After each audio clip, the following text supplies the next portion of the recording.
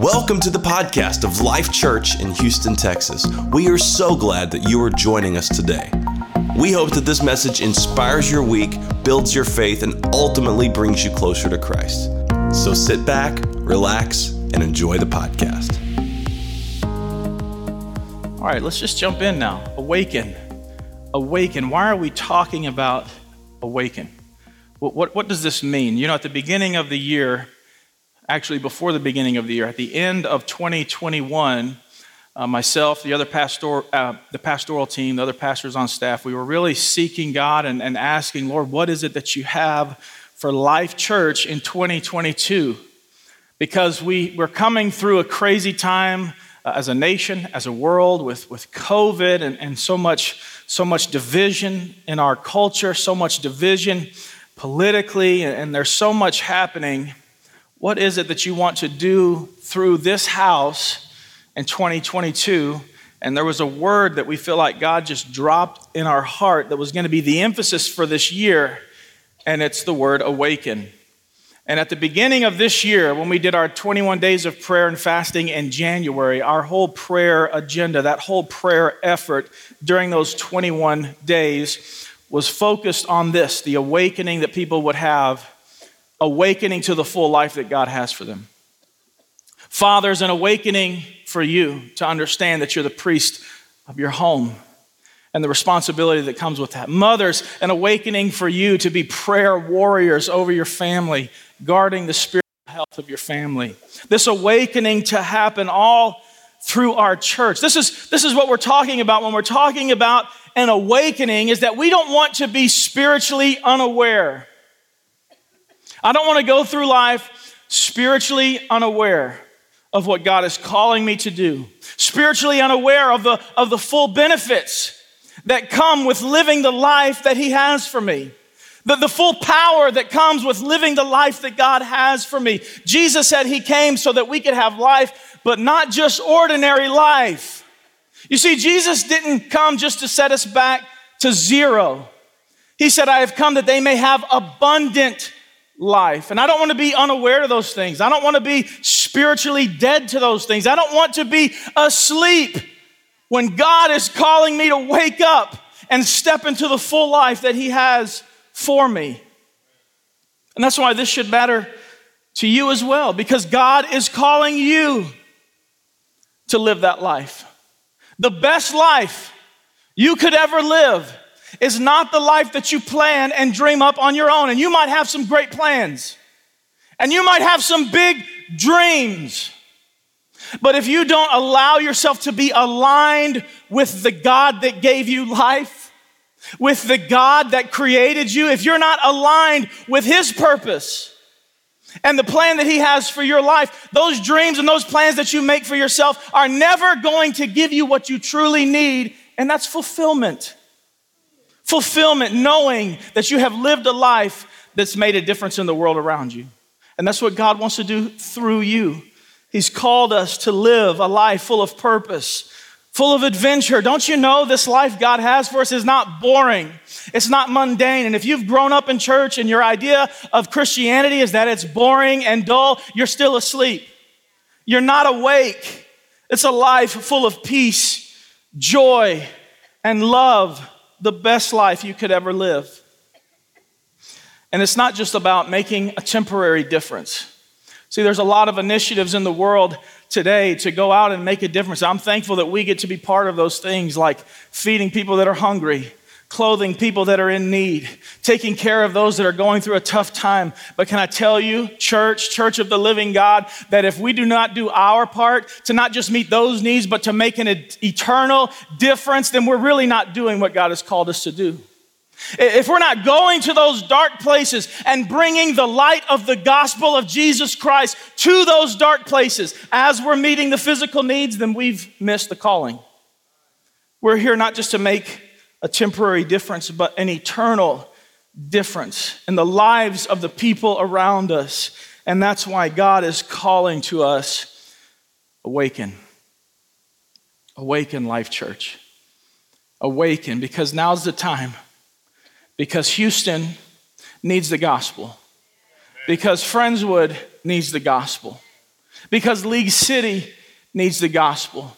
Because in the Philippines, at Ima's home and in that community, those people need the gospel.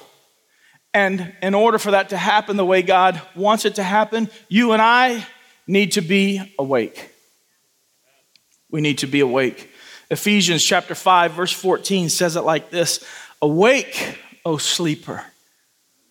You know, scholars have studied this quote. This is the Apostle Paul writing to the church in Ephesus, and they've studied this quote, this scripture he's quoting. You can look back in the Old Testament and in Jeremiah and Isaiah, and you can see different scriptures that Paul is pulling from. But there are some scholars that say this quote here that the Apostle Paul is writing actually was an early church hymn. It was an early church song that early church, those first believers, that they would join together and they would sing together and they would say, "Awake, O sleeper, arise from the dead, and Christ will shine on you."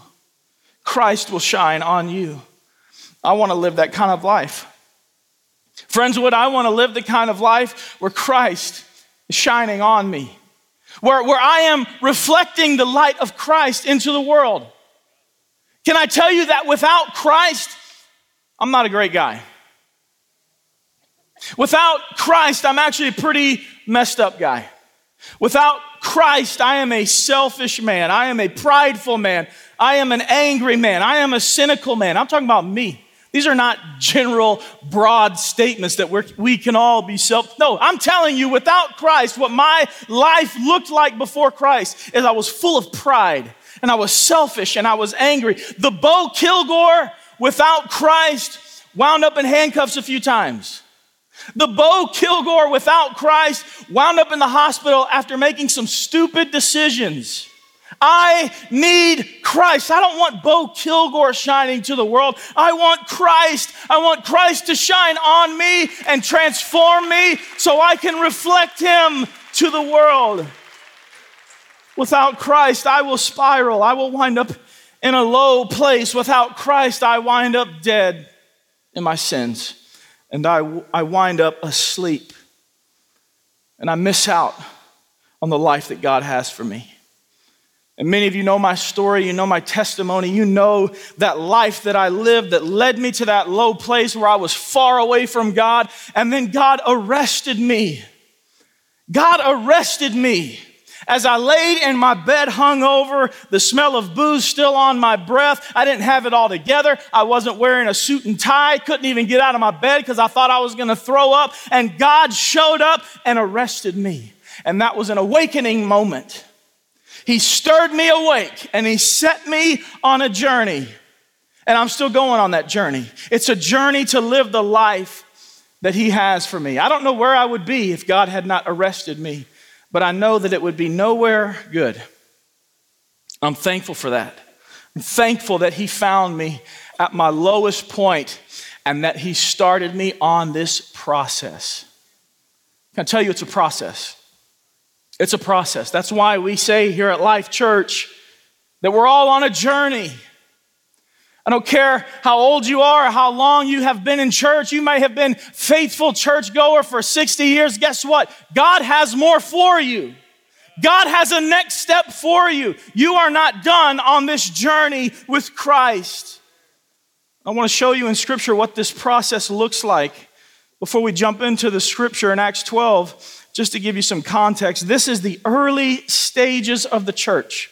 This is early on in church history. Some scholars speculate that when we get to Acts chapter 12, this is just about 10 years after Jesus ascended into heaven. And the church is still so small compared to the other religions around them. The church is still so small. It was so small, it was considered a cult. And outsiders didn't really know what to call it. And a term was being used for people that identified with Christ and followed Christ. And it was called the way. The way. I think that's awesome. I would love to go witness to people and say, this is the way. This is the way. The way. This is where we're going to pick up in Acts 12. Peter, the Apostle Peter, the brash, bold disciple that followed Jesus during His ministry, that cut ears off of people, the guy that Jesus at one time said, "Get behind me, Satan." This bold apostle Peter, we find him in prison. Acts 12, verse 6, it says, the night before Peter was to be placed on trial, he's going to a trial. And most likely he knows when I get to that trial, they're going to sentence me to death because I'm the leader of the way. I'm following this group of people. And so he knows the next day he's going to trial and he's probably going to be put to death. And it says that he was asleep. And he was fastened with 2 chains. He was bound. He was in bondage. He was a prisoner going to a trial. He was locked up with chains, headed to a trial that would be his death. And not only was he in chains, but beside him were 2 soldiers. And not only were there 2 soldiers beside him, and not only was he locked in chains, but he was so deep within the prison that there were guard posts all around him, and there was a gate that led to the city with guards surrounding him. And people that have studied how this would be laid out in that day say there was probably about 16 soldiers just making sure that Peter stayed prisoner. Verse 7, as Peter was sitting in that cell deep within the prison, bound with chains, asleep, suddenly there was a bright light in the cell. And an angel of the Lord stood before Peter. The angel struck him and said, "Get up, quick." The angel was there and he said, "I'm here to awaken you, Peter. I'm here to find you in your lowest point. I'm here to come to you in your bondage, and I'm here to awaken you. So quick, get up." And when the angel of the Lord spoke, Peter's chains fell off. The chains fell off his wrists. Doesn't say there's anything Peter did. Peter didn't do anything in the moment. But when the angel of the Lord spoke and awakened him, those chains fell off. Verse 8, the angel told him, "Get dressed, put on your sandals." And he did. Angel's not in a rush. Put your sandals on. Come on, get up. You ever try to wake your kids up in the morning? They're so tired. Like, come on, like 4 or 5 times. Let's go, let's go, let's go. Because you slept in too. Now you're rushing your kids, trying to get them out the door. Yeah, I know how it is. Get dressed, put on your sandals. Peter did. Angel said, "Wait, don't forget your cloak. Yeah, put your coat on, Peter." And then when Peter was up, when he was dressed, he said, "Follow me. Follow me." So Peter left the cell. He followed the angel. All the time that he was following the angel, he thought it was a vision. He didn't realize that it was actually happening. You see, Peter was awake. He wasn't fully awake. You ever been there? There have been times where my daughter, Scarlett, my oldest daughter, she doesn't do this anymore, but growing up when she was 3, 4, 5, where she would get scared, she'd holler from her room, "Daddy!" Man, I'd fly out of that bed. I'd throw the covers off the bed and I'd be running. And I'd get to her room before, I don't even know what's going on. It took me a while to wake up. There's a process, when you wake up, you're a little bit groggy. When you first wake up, if you're waking up suddenly and you're not really sure, you don't have your bearings, it takes you a little while to become fully awake, right? This is what was happening to Peter. He's in a cell one moment, bound, and then the next, he's freed, and he's following this angel, but he's not even sure what's really happening. Verse 10, it says that they passed the first and second guard posts, and they came to an iron gate that led to the city. The gate opened by itself. Again, he doesn't even know what's happening. They passed through. They started walking down the street. Suddenly, the angel left. Then Peter came to his senses. And then Peter was fully awakened, and he said, "It really is true. The Lord has sent his angel that saved me from Herod and the Jewish leaders, the enemy that was planning to kill me, the trial that they had set for me where they were going to put me to death." Peter can look back now and he said, "It really is true. Look what God did. I didn't know what was happening in the moment. I didn't really understand what was happening in the moment, but I'm so glad that I followed that angel because now I can look back and say, look what God has done for me. He has rescued me from my enemies." This is the kind of awakening that we need. Listen, the world wants you to be woke. God wants you to be awakened. The world wants you to be woke, and with that comes a lot of anger and division and fighting, and God is calling for you to awaken so that you can fulfill his purpose on the earth.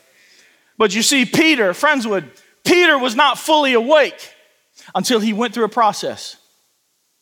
Houston, Peter was not fully awake until he went through a process. See, his chains had fallen off. He was being led past some dangerous situations. He was still surrounded by his enemies, not really sure what was going on. But it was through that whole process he got to the other side. He was awakened. Peter wasn't fully aware of what God was doing in the moment until he was out in the city. Because it was in the city is where God needed him to be. You see, God had a plan for Peter's life, just like he has for you and I. God had a plan, and God's plan was not for Peter to be bound in a prison cell. God's plan was not for Peter to try to find his own way out of the prison. God called Peter, stirred him awake, freed him from his chains, led him past all of those enemies until Peter was out in the city where God needed him to be so that he could make a difference. We found Peter there asleep in bondage, and again, not sure what's going on. This looks like you and I a lot. I know we're reading a story. This is a story that happened to Peter, but it mirrors what you and I can go through in a spiritual sense.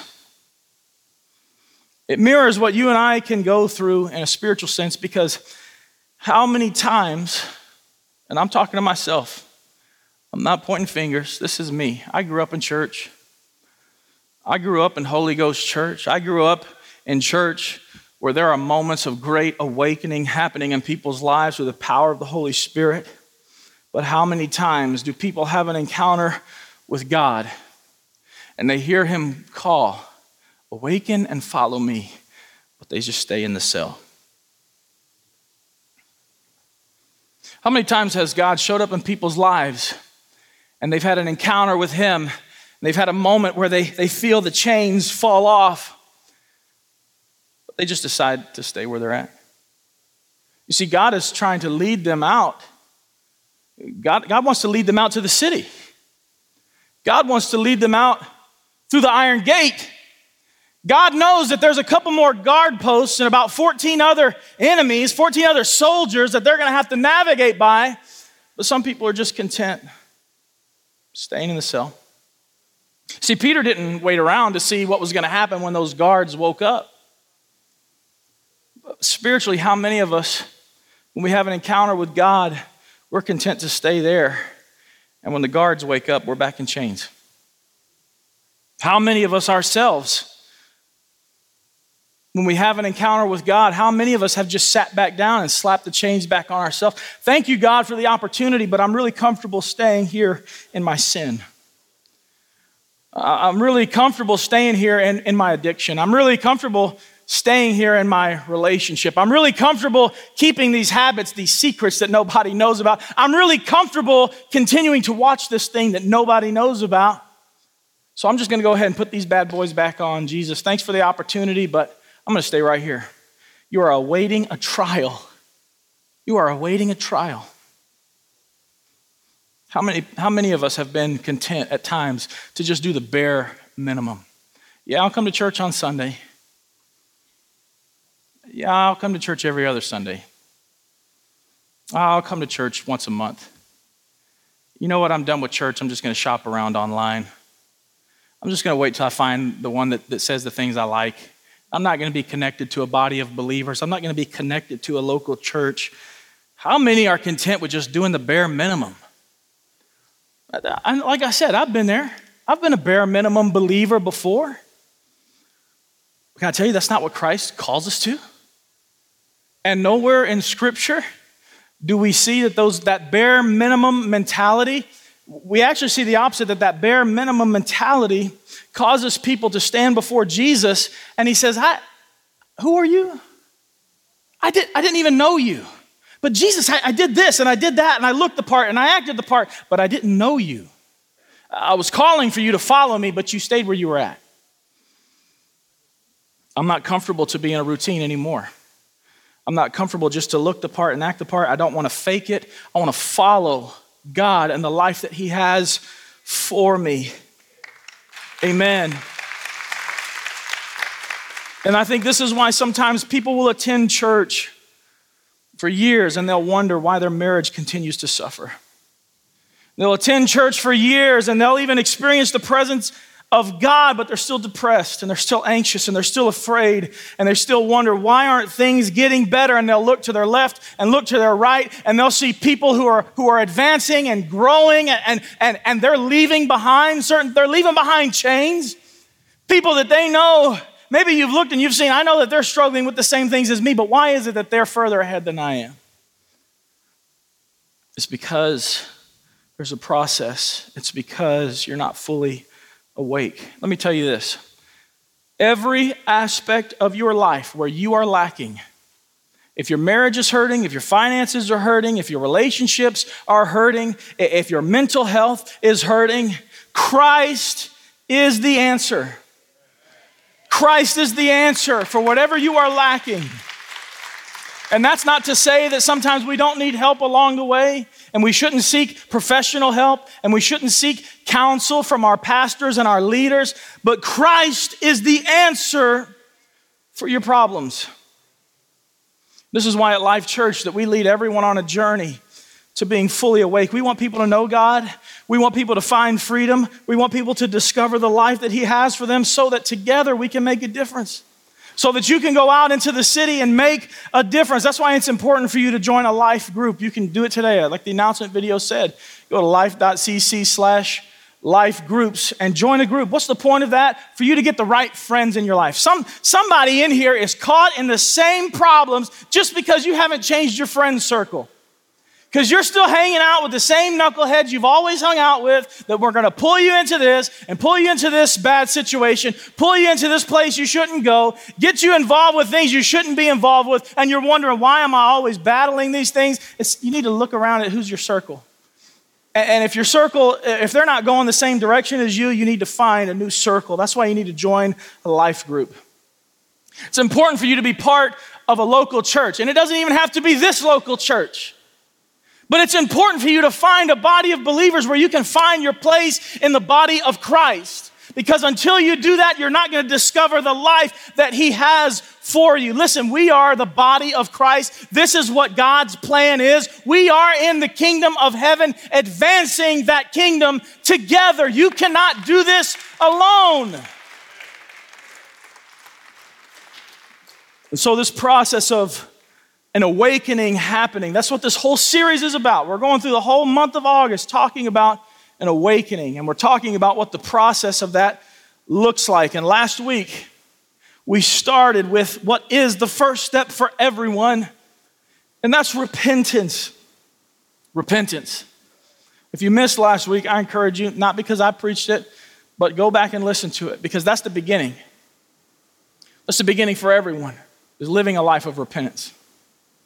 You can go on YouTube, go to our website, life.cc. That's the easiest way to find it. Sorry, y'all. Been fighting a sickness and I'm just feeling a little, y'all, somebody needs to start interceding for me right here. I'm feeling a little weak. Let me get some water real quick.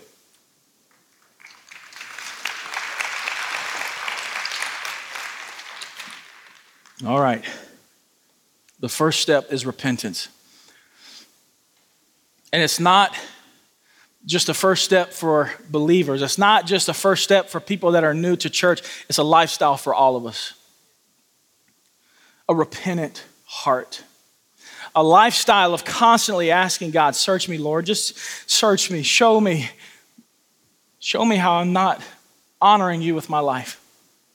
Show me the ways of my life that grieve you and lead me to your way. I want to leave these things behind. That's what repentance is. I know I'm not going to go back and preach the first message, but listen, repentance is how you stay awake. Repentance is how you keep from dozing off again. constantly living a life of repentance where you are surrendering your will to Christ, where you're saying, I know I want to do it this way, and I know I feel like I need to do it this way, but ultimately you are my king, so I'm going to die to myself. I'm going to put my own desires to death. I'm going to follow you, my king. That's what repentance is. It's a surrender. Listen, we are saved by the grace of God. There's nothing you can do to earn your salvation. We're saved by the grace of God by placing our faith in Jesus Christ. But something you need to understand, some of the complexities of scriptures, when you look at the original language and the original Greek, everywhere in the New Testament where this word that was translated into faith, in the original meaning, it could translate to faith and faithfulness. You see, what the Bible is saying and what that means for you and I is that faith doesn't simply mean belief. Because I can have an intellectual belief about Christ, and if I don't understand that, the Bible is also saying that there's a level of faithfulness that comes with that. Thank you, man. There's a level of faithfulness that comes with that faith. That's what repentance is. The faithfulness is saying, I believe, therefore I will follow. That's why the Apostle James says in James chapter 2, verse 17, so also faith by itself, if it does not have works, it's dead. What James is saying, if your faith is just belief and it's not faithfulness in the Lord, then you don't really have faith. This is James speaking to those bare minimum believers. Lord, I prayed that prayer one time. Lord, I was baptized when I was a baby, so I'm good, right? I did the bare minimum. James is saying, listen, if you don't have faithfulness with your faith, then your faith is dead. And I want to clarify something. I'm not saying your works save you. There's nothing you can do to earn. There's nothing we can do to earn. Jesus did everything for us. But placing our faith in him means not only do we believe, we're going to follow him. Faith is repentance in action. Repentance is faith in action. And that's why I said last week that if we will change our minds, if you will change your mind, God will do the hard part for you. He'll change your heart. If you will change your mind and you'll turn from your sin and you'll repent, God will do the hard part and he'll change your heart. Because self-discipline is great, but your self-discipline and your own boundaries that you put on yourself is not going to do anything about those fleshly, sinful desires that you have. It's not going to do anything for those wandering thoughts you're never going to be able to control on your own. We need God to transform our hearts.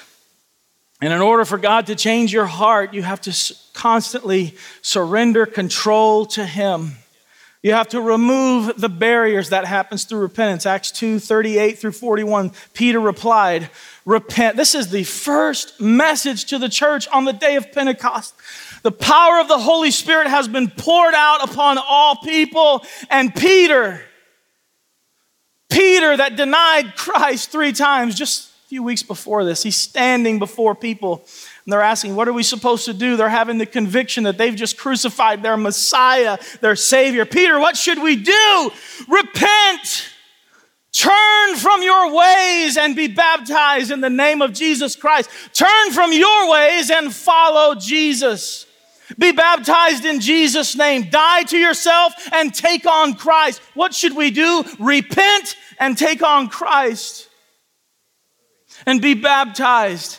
And he says, and you will receive the gift of the Holy Spirit. The promise is for you, your children, all who are far off, all whom the Lord our God would call. Thank you, Peter, for saying all those who are far off, because guess what? That's you and me.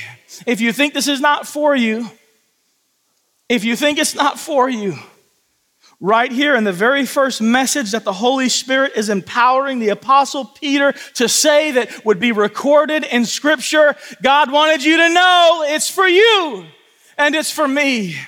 It's not just for that day.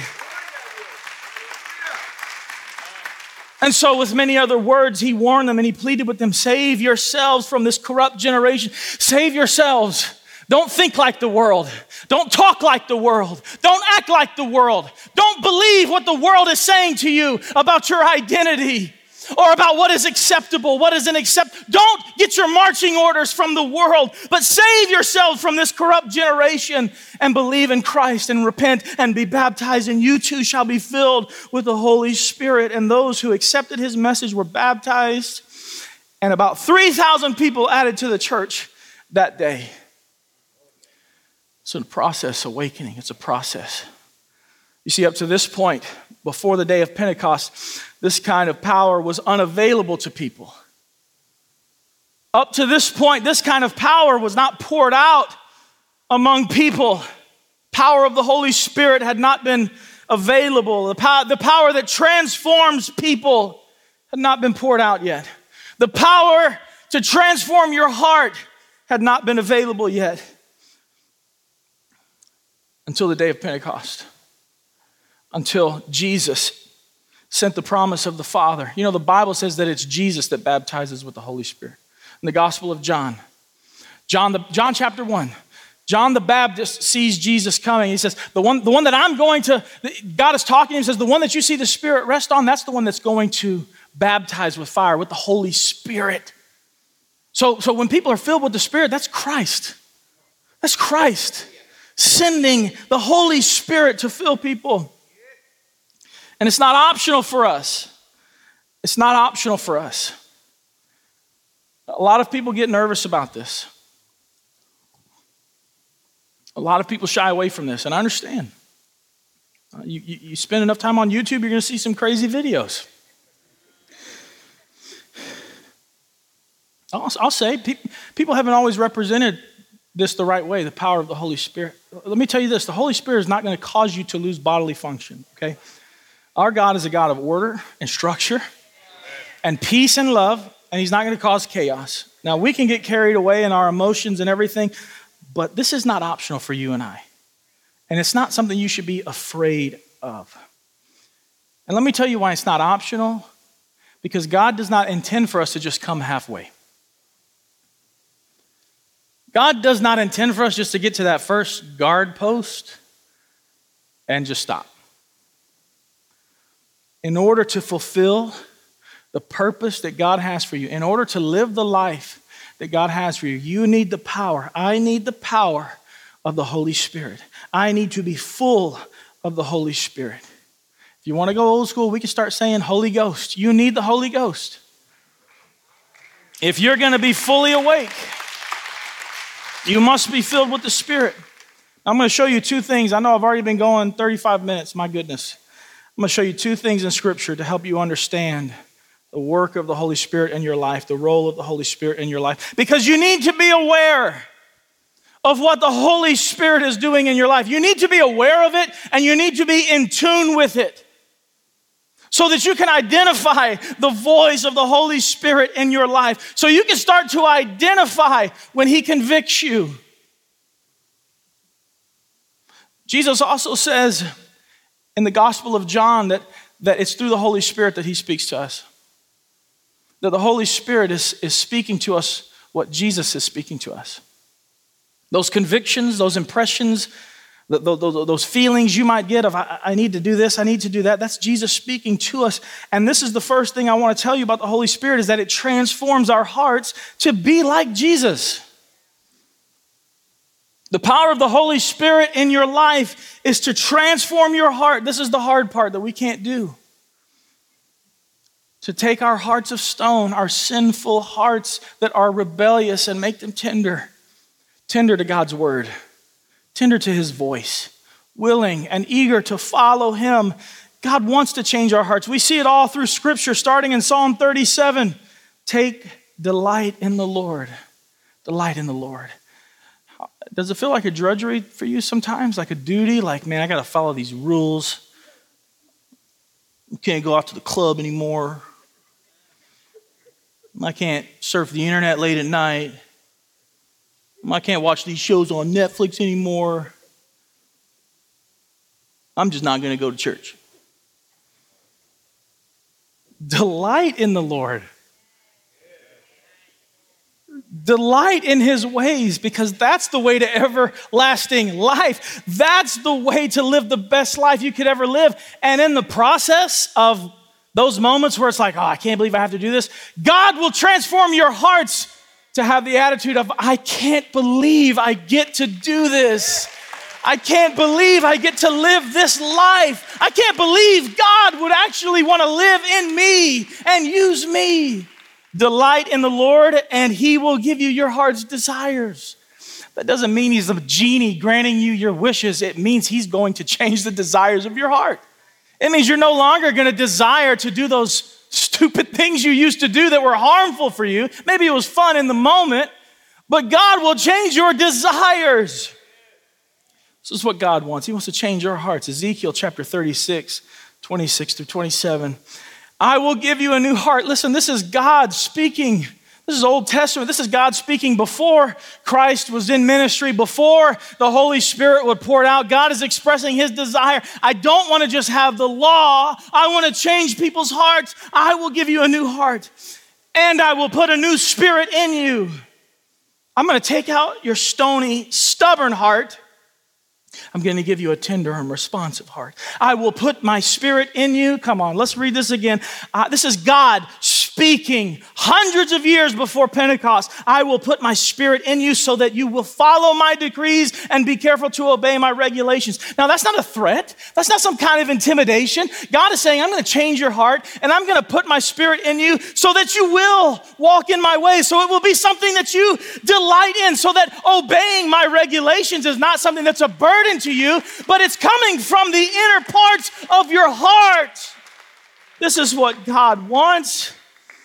And it's a daily, constant work of the Holy Spirit in us to transform our hearts. That's why lifestyle of repentance is so important, because if we will listen and we will obey and we will follow through that process, God transforms our hearts.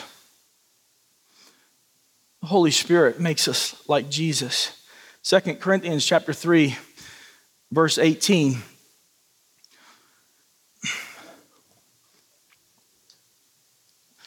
Says this, so all of us who have had the veil removed can see and reflect the glory of the Lord.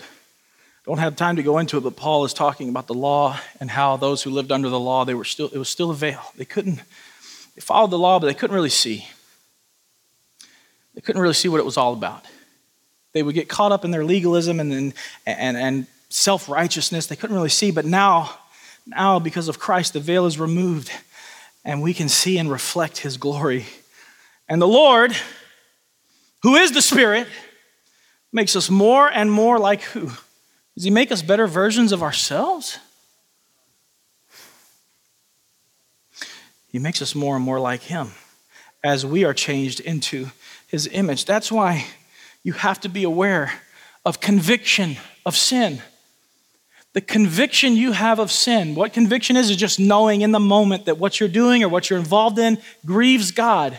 That conviction is coming from the Holy Spirit. That's Jesus speaking, hey, follow me. Follow me. Don't go down that path.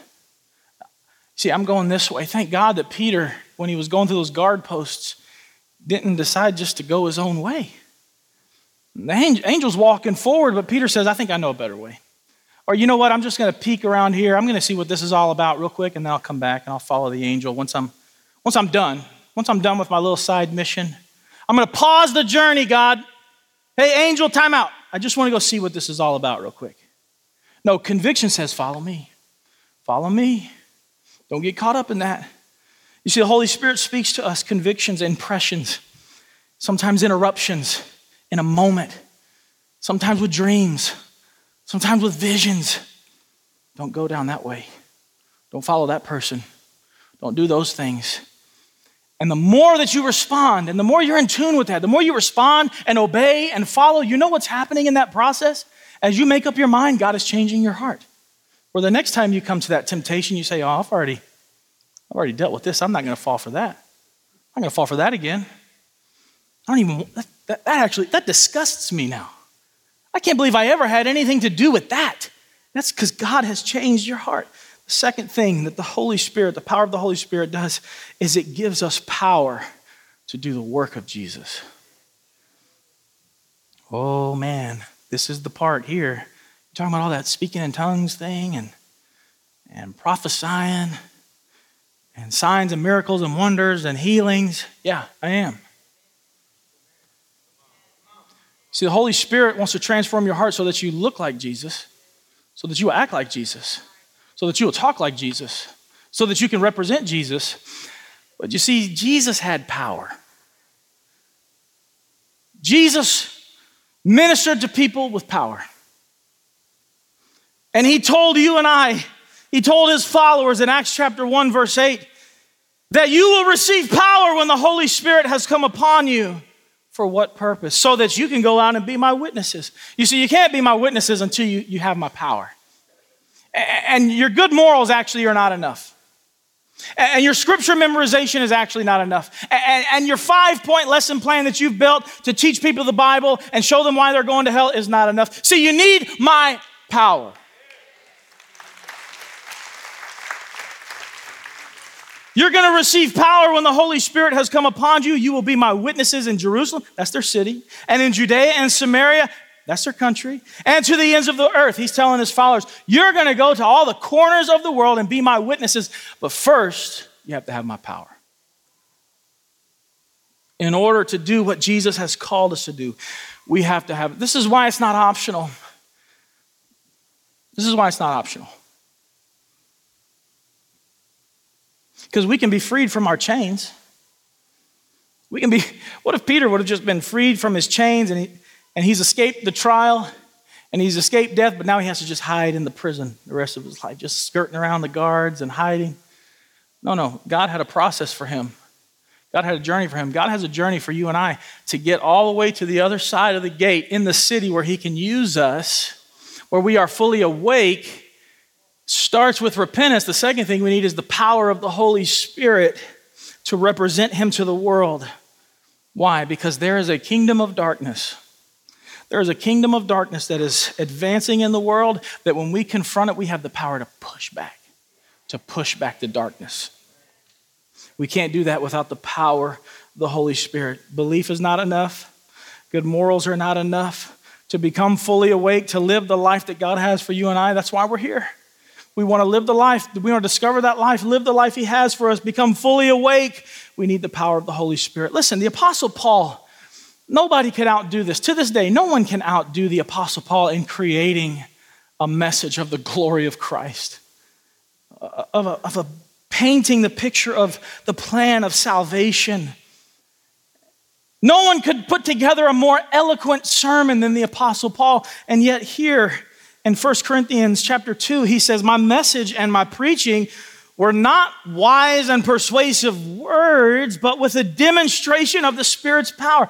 This Apostle Paul, who penned almost like half of our New Testament in the most beautiful and eloquent ways we can imagine, he says, I didn't come just with persuasive words, but with a demonstration of power. That way your faith may not rest on human wisdom, but in God's power.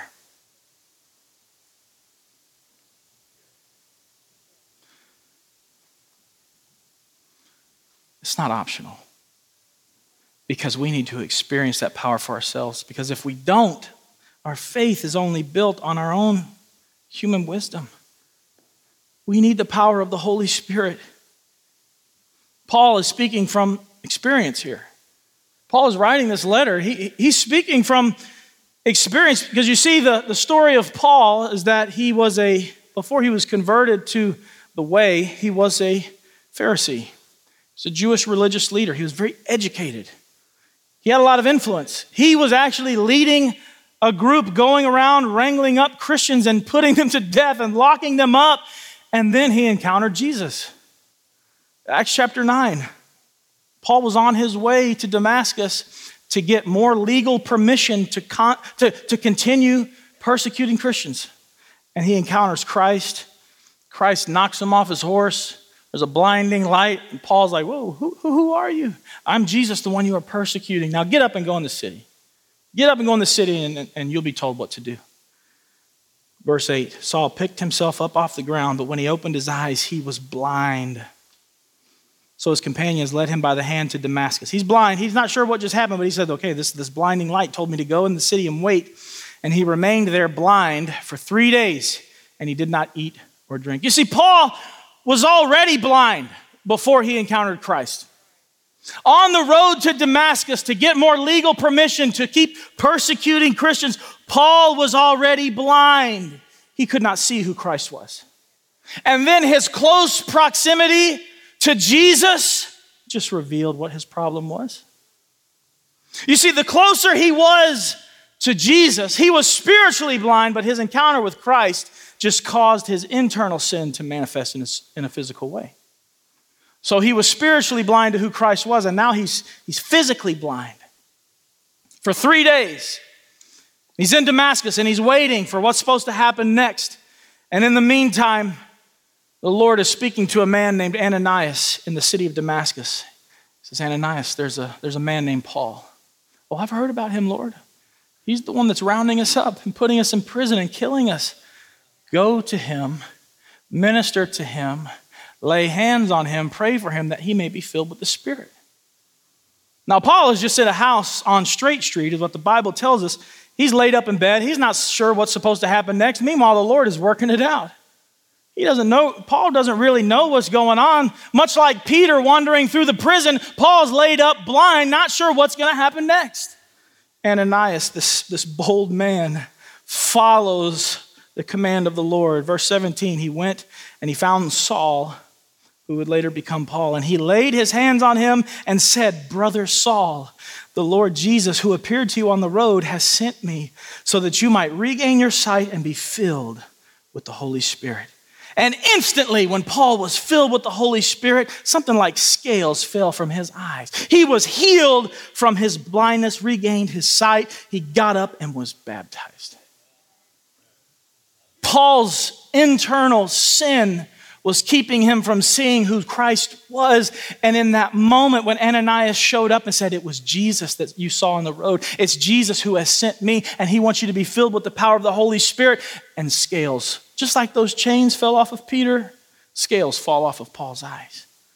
And he's baptized in Jesus' name. And he's saying, I'm done. I'm done with what I was doing. I'm done with my plan to round these people up. And now I'm going to join them. I'm going to leave what I was doing and I'm going to follow this. Will you please stand with me? And the team can come back. I hope this has made sense. I'm sorry if I seem a little scattered this morning. Oh, that's okay. That's okay.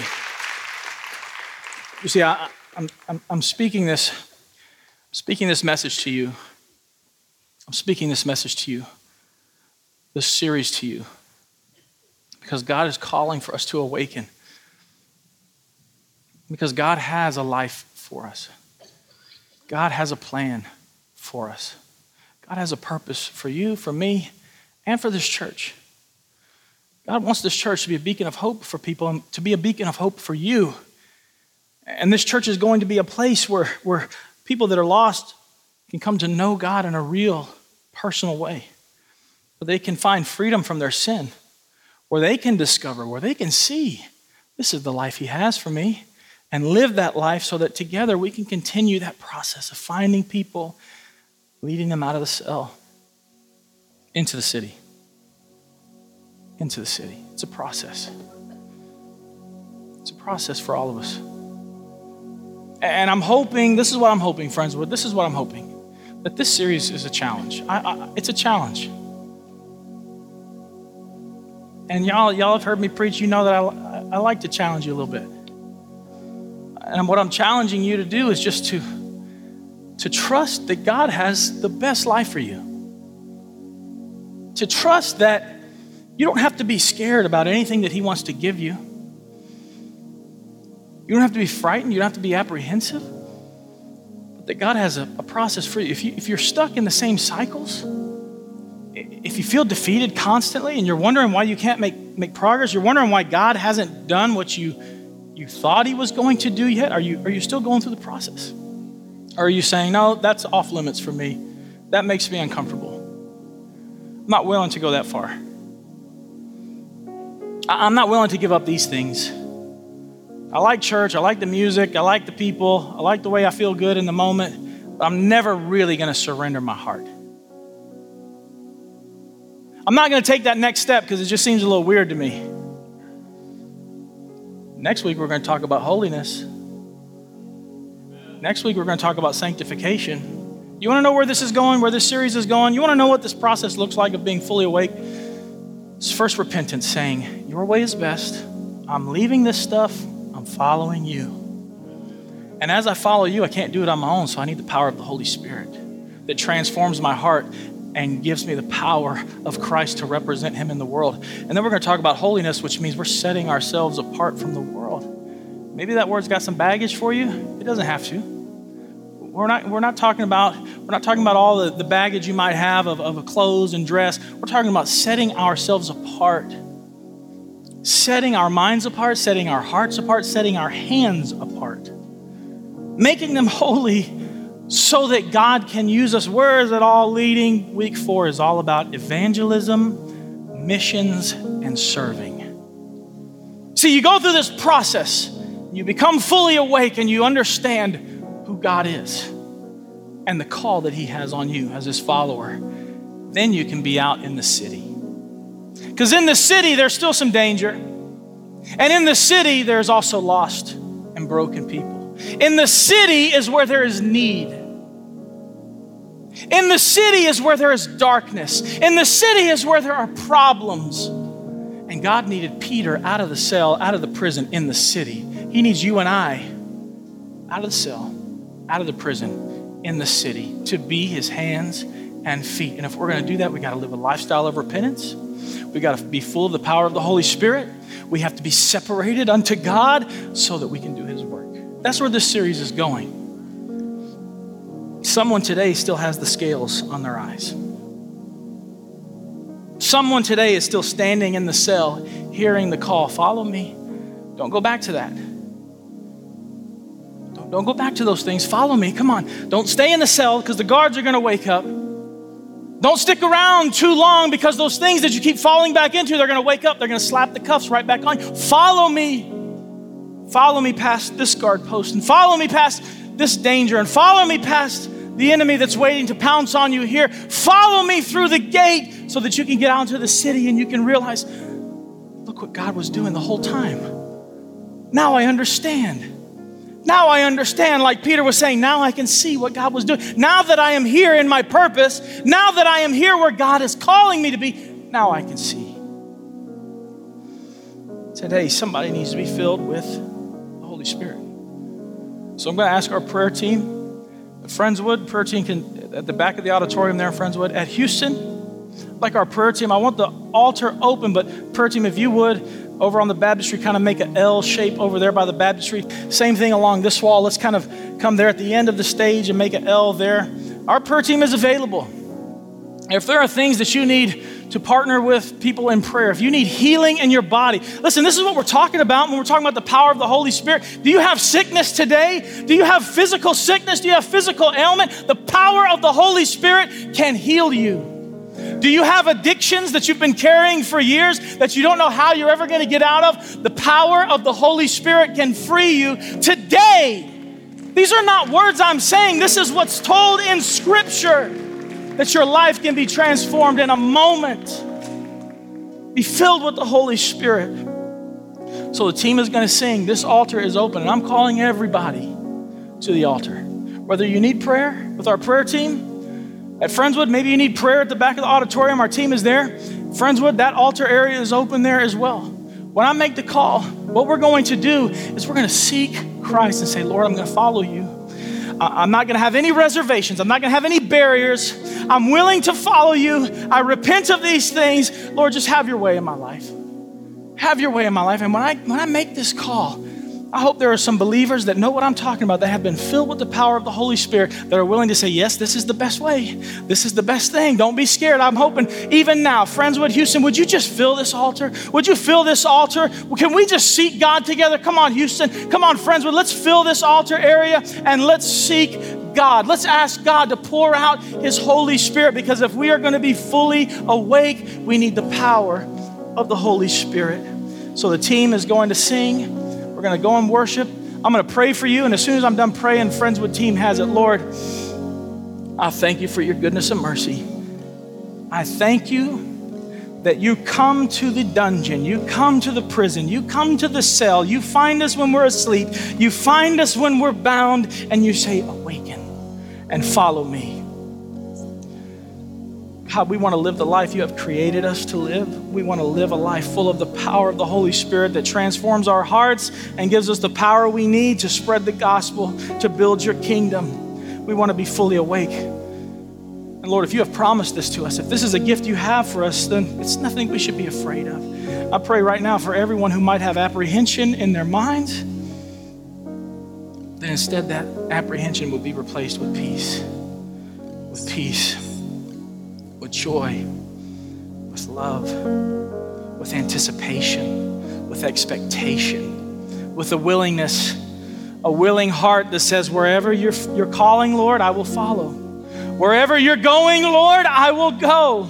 I don't want to go to the left or to the right. I don't want to try to go my own way, but if you're calling me, I'm going to follow. My heart is open to you, Lord. My heart is yours, Lord. You are the King of my life. And as the King of my life, you have every part of me. Every part of me, God. Those parts that I keep hidden, those parts that I keep secret, you can have them. I'm done with them. Give me the power to overcome them. I need the power of the Holy Spirit in my life to live the way you've called me to live. I can't do it with my own power. I can't do it with my own strength, Lord. But I'm following you. I want to go where you're going, God. And I know this is what you have for me, Lord. In Jesus' name, amen.